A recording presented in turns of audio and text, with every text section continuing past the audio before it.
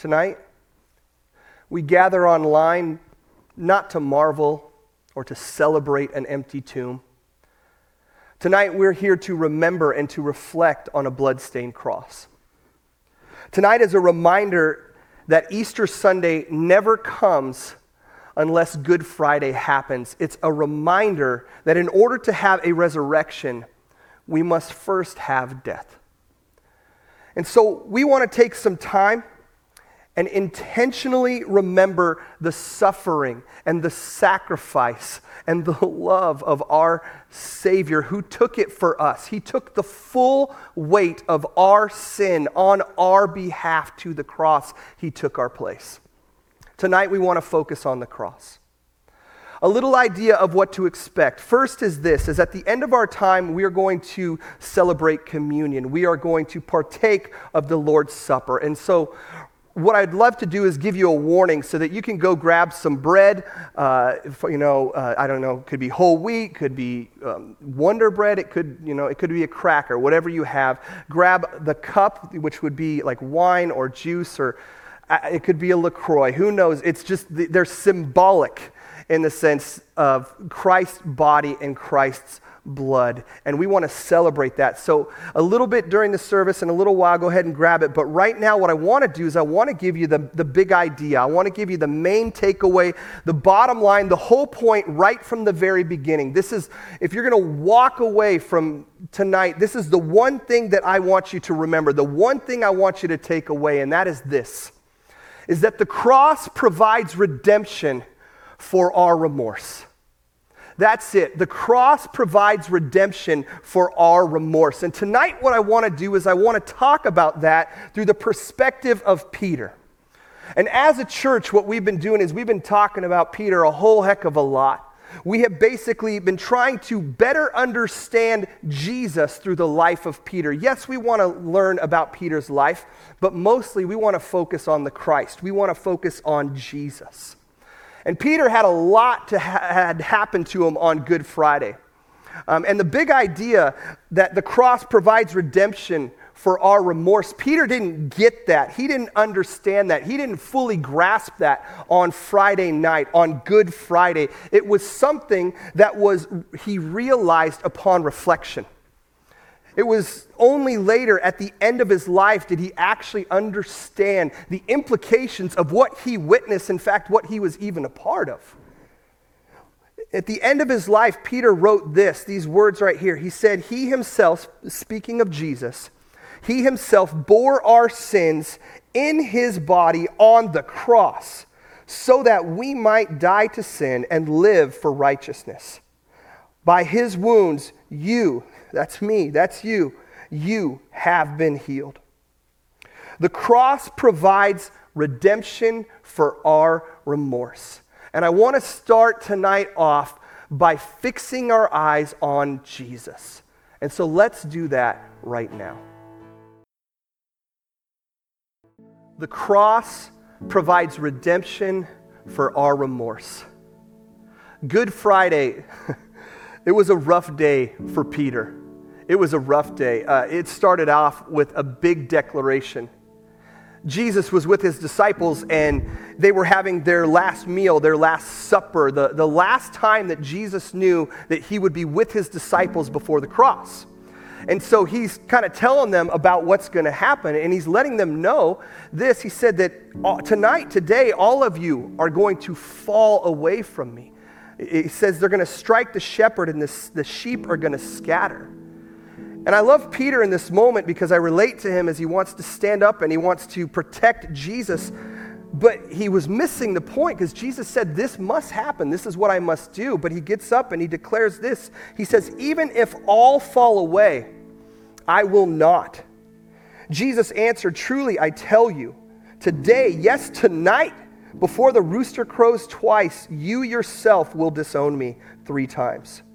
But Peter insisted emphatically, even if I have to die with you, I will never disown you.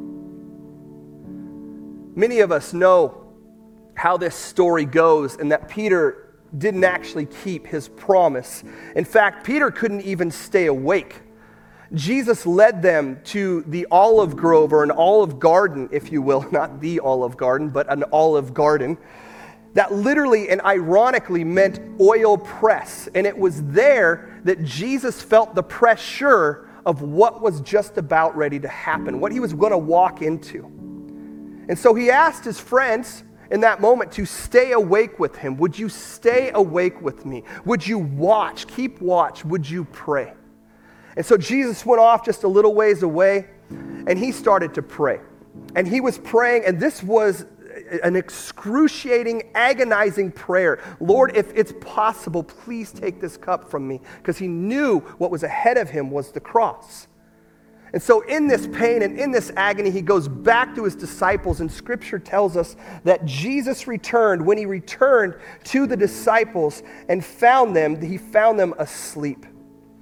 He said to Peter, "Couldn't you watch with me even 1 hour?" Friends, this happened 3 times. 3 times Jesus went away to pray, and he said, "Stay awake, pray, watch with me." And they fell asleep. And he'd come back, and they would do the same thing again and again. Peter and the disciples. I get that they walk around everywhere they go, that they must have been tired, but they could not keep their eyes open. Every once in a while, I'll watch a movie late at night with my wife, and I am a night owl by nature, and my wife, she is definitely an early bird and likes to go to bed early. And so when there is a movie that I'm excited about, that I want to watch with her, we will go and we will sit down and we will watch it, and I can tell right from the beginning I'm not sure if she's going to make it. Because when we're out there and we're watching it sitting on the couch, all of a sudden I'll look over to see how she's enjoying this movie that I'm trying to show her, and her eyes are starting to fade, and I will ask her, "Honey," and she'll just open them up, and yes, babe, I'm watching. And the next thing I know is we're watching along, funny part comes on, I look over, she's still kind of fading, and I will say, "Honey, are you awake?" And she's like, "Yeah, I'm listening." And pretty soon, by the end of the time, my wife's head's fully cocked back, her mouth wide open, just sitting there like that. And I wanted to share the time with her, and as sweet as she is, she can't stay away. And it's funny, she looks cute in that position, at least I think so. But she can't stay awake and watch with me because she's tired. And that's how tired, the disciples are tired in this moment. They can't keep their eyes open, but Jesus wants to share something with them, an experience. And it's not an experience of a joy, it's an experience of agony. Well, eventually Judas arrives with his entourage of Roman soldiers, and he receives the kiss of betrayal from him. And Peter jolts awake and he draws his sword, and I love that he wants to defend Jesus, but again, did he hear anything that he said about what was supposed to happen that night, that he would be arrested? And I love that Peter stood up, but even doing that to defend Jesus, he couldn't even defend him correctly. He goes to take the sword and to chop off the head of a Roman soldier and ends up lobbing a lobe. That's it. And then on top of that, Jesus, what he does is he actually scolds Peter for this. Here's Peter trying to defend, thinking I'm doing the right thing, jolted awake from sleeping. And Jesus is saying, "Peter, put down the sword. Those who live by the sword die by the sword. Put it down." And so Peter puts the sword down, and he's looking around, and there's guards everywhere. And so what does he do? He runs. He takes off, and he does the one thing that he said he would not do. He abandons Jesus in this moment. In fact, all of them did. Scripture says all his disciples deserted him and ran away. Realizing this, that Jesus was being arrested, Peter, he followed from a distance. And as he followed from a distance, it eventually led him, and he found himself in a courtyard outside of Caiaphas, the high priest's place. And it was in there that they were questioning Jesus. And on his way in, Peter runs into a servant girl at the gate. And the girl must recognize him somehow and say, "Hey, wait a second, I know you. Weren't you with Jesus? Weren't you with the one they're questioning inside of there?" And Peter says, "I don't know what you're talking about." And Scripture tells us that this was a very cold night. And so in the courtyard, there was a fire or maybe a couple fires or who knows. But Peter eventually found himself warming himself outside of a fire in a group. And that group asked the same question. Hey, aren't you one of them, one of those who followed him? And he says, no, I am not. Eventually time passes and another man asks him because he's like, your accent gives you away. You must be with him. And then Peter, he actually begins to curse and to swear, I don't know the man. I don't know what you're talking about. And immediately in that moment, the rooster crows. The rooster crows. And Peter denied Jesus 3 times. 3 times. Scripture says that Peter left. He left that courtyard weeping bitterly. Clearly, this is the moment when it hit him.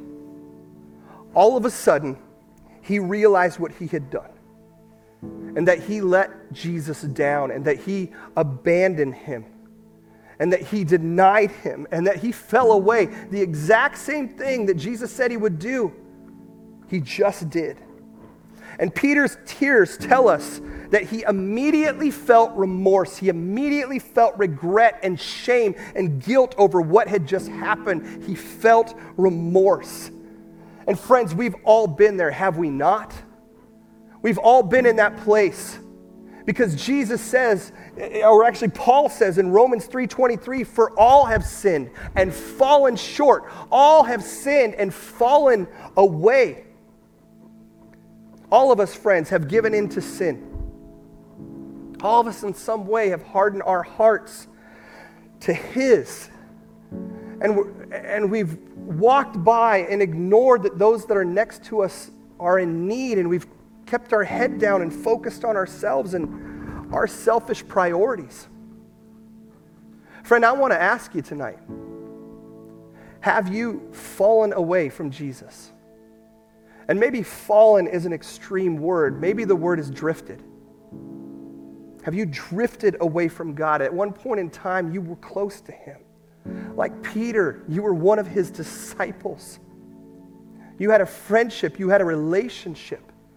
And through a set of circumstances or a set of mistakes like Peter, you have found yourself drifting away, and the distance, you know it, you feel it, it's caused you pain, it's caused you remorse.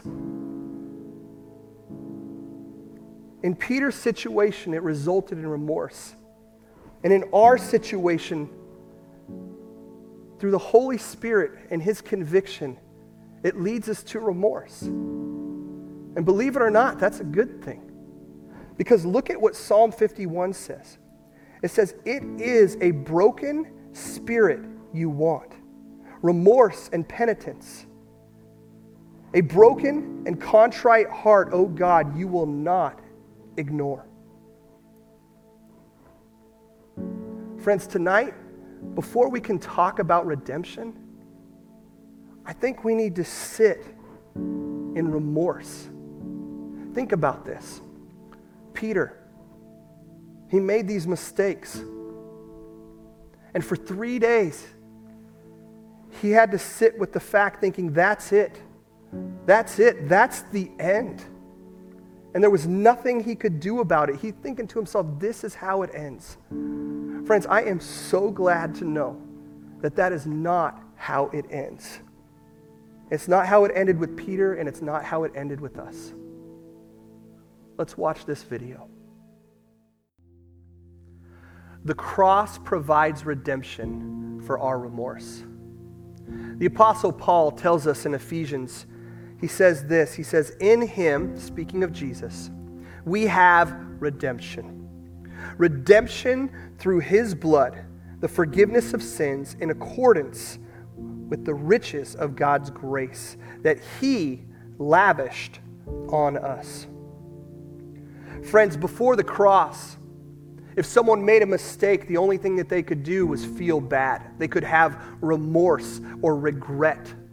There was nothing someone can do for their sin. There was nothing someone could do for their guilt. Peter, after his many mistakes, He had nothing he could do with the remorse that he had in his heart. There was no path to redemption. And then there was the cross. Jesus went to the cross, and after the cross, the remorse, the regret, and the repentance, our repentance had somewhere to go. It didn't just have to sit down deep inside of us and eat us up. No, Jesus took it. He shouldered it. He put it on his shoulders, and he carried it to Calvary. He carried it to the cross where it died along with him. Why would he do that? Why would God die like that? Well, it's because he wanted us to live. And friends, that is redemption. That's the big deal. That's why we remember the cross. And so how does the cross provide redemption? Well, it's simple. He does it simply because Jesus took our place. The theological word for this is substitutionary atonement. And it's this, it's that there was a price that needed to be paid for our mistakes, for our sins. And it was Jesus, the perfect Holy One who never sinned, who took our place and died on our behalf. Look at this. Look at what Peter wrote. Again, I read this in the beginning, but I want to read it again right now. It says this, Peter said, he himself, talking about Jesus, he bore our sins in his body on the cross, so that, here's the point, here's the purpose, so that we might die to sin and live for righteousness. By his wounds, this is the best part, by his wounds you have been healed. Friends, by his wounds, you and I, we have been healed. By his wounds, we are made right with God the Father. By his wounds, we have life because he took our place. He took our place, the death that we needed to take. He took that on our behalf. Recently, all of the craziness that's going on inside of our world is difficult. And I'm not sure how the coronavirus has affected you. I'm sure you're hunkered down inside of your home. It might have affected you financially. You might know someone who has passed away. In fact, I don't know what the toll is right now worldwide, but it's terrible. It's absolutely terrible. And there are people that have passed away because of this. Their lives have been lost. Some people make the news, some people do not. An individual who never did not make the news is a guy in Italy, a priest named Father Buradelli. And Father Buradelli was 72 years old, and I say 72 because he died. Here's what happened. He's in the hospital. He's diagnosed with COVID-19, and his friends bring him a respirator. And they bring him this so that he can live because he's struggling to breathe. And in the process of this, he finds out that there's another patient, another individual who is younger, someone that he has never even met who is also struggling to breathe. And Father Buradelli says this, he says, no, don't give it to me, give it to him. He has more life ahead of him, give it to him. And friends, Father Buradelli did not make it from that. The guy who he gave the respirator to did. But Father Buradelli did not make it. In fact, he laid down his life so that somebody else could live. And that is exactly what Jesus has done. Jesus said this. He said, greater love has no one than this, to lay down one's life for a friend. Father Buradelli did that. Jesus did that, but the difference between the two is that Jesus was sinless, and because he was sinless and perfect, he could pay that price for us. Substitutionary atonement. He took our place. The cross provides redemption. Redemption for our remorse. And friends, that is good news. That is great news. And what I want to do right now is I want us to celebrate that. It is something to celebrate what Christ did for us. And I want us to do that by the partaking of communion. And so if you haven't had a chance, quickly go and grab the elements, the bread and the cup. Communion It is more than just a ritual. It's more than a ceremony or some ancient practice that we do every once in a while. It's a way to remember. That's simply what it is, a way to remember. When Jesus was having the Last Supper with his disciples on Good Friday, he said, do this, right? Do this in remembrance of me. We are to remember him. Paul, the apostle, teaches us this in 1 Corinthians 11. He says, whenever you eat this bread and drink this cup, you proclaim the Lord's death until he comes. Friends, I never want to forget. I never want us to forget what Christ has done for us. And so let us remember now, and let us remember by taking the bread. And the bread, he told us and he taught us, represents his body. And he said it was broken for us. And he also took the cup. And he said the cup represents my blood spilled out for you. And so let's take a moment and let's reflect. Let's remember the sacrifice, the suffering, and the love of our Savior. And it starts with the bread. On the night he was betrayed, on the night Jesus was betrayed, Jesus took bread. And when he had given thanks, he broke it and said, this is my body, which is for you. Do this in remembrance of me. Let's partake of the bread now.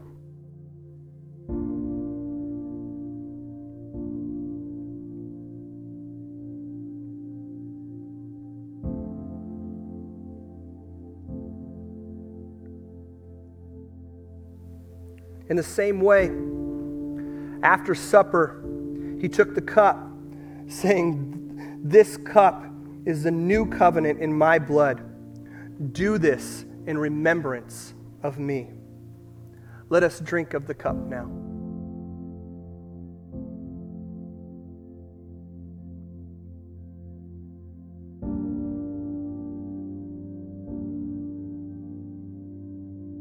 Lord, we are grateful for what you did. We thank you that you took our place when you didn't have to. You had a comfortable seat up in heaven. You had a comfortable home. But yet you came down here for the purpose of saving us. And for that, we are grateful. For that, we take tonight and we simply remember the great thing that you have done, the miraculous thing that you have done, the selfless act of all selfless acts. You went to the cross, you went to Calvary, Golgotha, the place of the skull, and you laid down your life. And because you did that, Lord, we have life. We have a place where our sins can go. They don't stick within us. They are wiped away by your blood and by what you did with your broken body. Lord, for that we say thank you, thank you, thank you. We love you, Lord. Tonight we remember you. In your name we pray. Amen. I'm so glad that you joined us today. I'm so grateful that you took some time to reflect and to remember Jesus and the work that he did on the cross. I am so grateful that we don't have to hold on to our remorse anymore, that there is redemption, there is a path that is made for us that brings us into right relationship and brings us into life. So thank you for joining us tonight as we reflect and we remember what Jesus did. As we do that, know this, is that the grave was not the end. The cross was not the end of the road. There was the resurrection. And I cannot wait for this Sunday to be able to share with you what that means. Not only what that means for Peter and his life, but what that means for every single one of us. And so we would love to invite you to join us at 9:30 online, same place, same venue, and we're going to talk and we are going to celebrate the resurrection of Jesus. In the meantime, Watch this video as we close.